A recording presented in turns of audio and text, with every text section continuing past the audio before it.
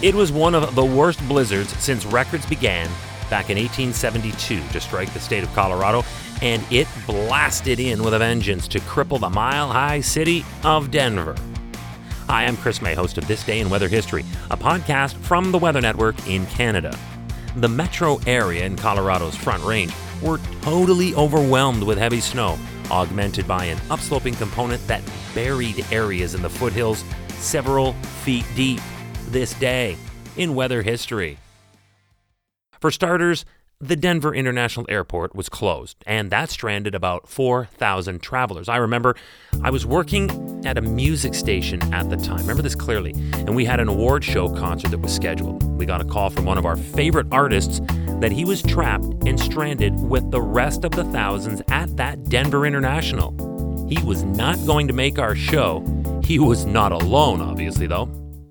Among the perils that befell this massive and curiously controversial airport was the weight of the snow that had caused a 40-foot or 12-meter gash in a portion of the roof, forcing the evacuation of that section of the main terminal building.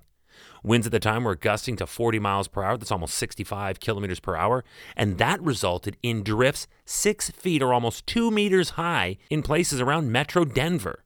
Now, remember the part about the upsloping I mentioned off the top? Check this out. How does more than 7 feet of snow in the foothills hit you? Yeah, pretty heavily.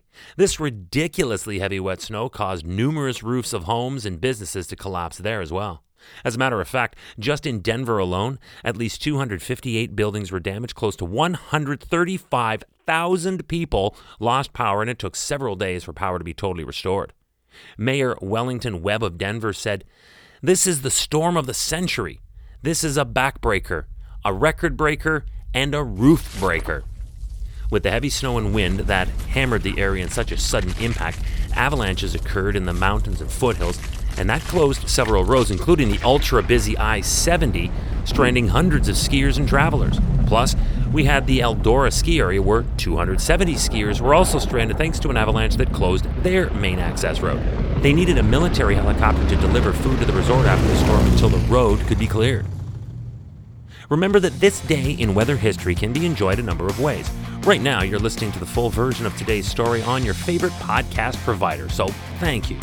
But there's also the daily podcast video short. They're shot right here in my podcast recording studio, so you get that perspective, and oftentimes they include visuals from that day's event from when it happened in weather history. So, after listening to the full story here, go check out the podcast video short there. Where? On television or online at theweathernetwork.com/weather history. Right now, let's go back to earlier when I mentioned heavy wet snow, then when the Denver mayor called it backbreaking. Okay, so let's pick it up.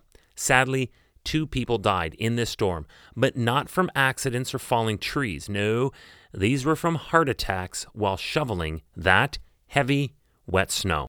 In this craziness, the National Guard dispatched 40 soldiers and 20 heavy-duty vehicles in an effort to help rescue some of the stranded travelers along that section of the I-70.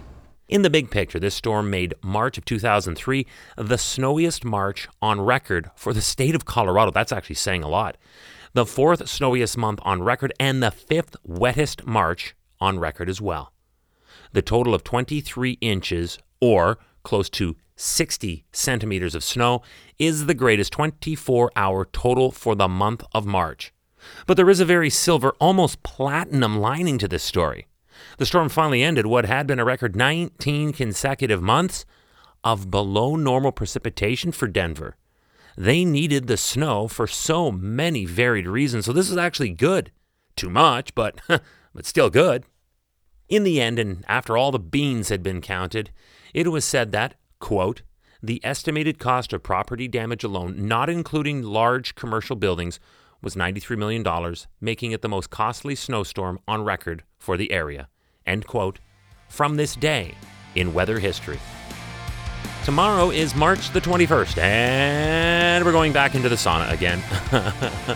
Remember on the 19th, I told a story about a 2019 heat wave in British Columbia. And then we jumped into the cold pool today with this snow story. Tomorrow we're back into the sauna with the March 2012 heat wave that proved to be the most extraordinary temperature anomaly in North American history. It was off the scale in virtually every way. and we'll cover it from top to bottom tomorrow on This Day in Weather History with me, your host, Chris May.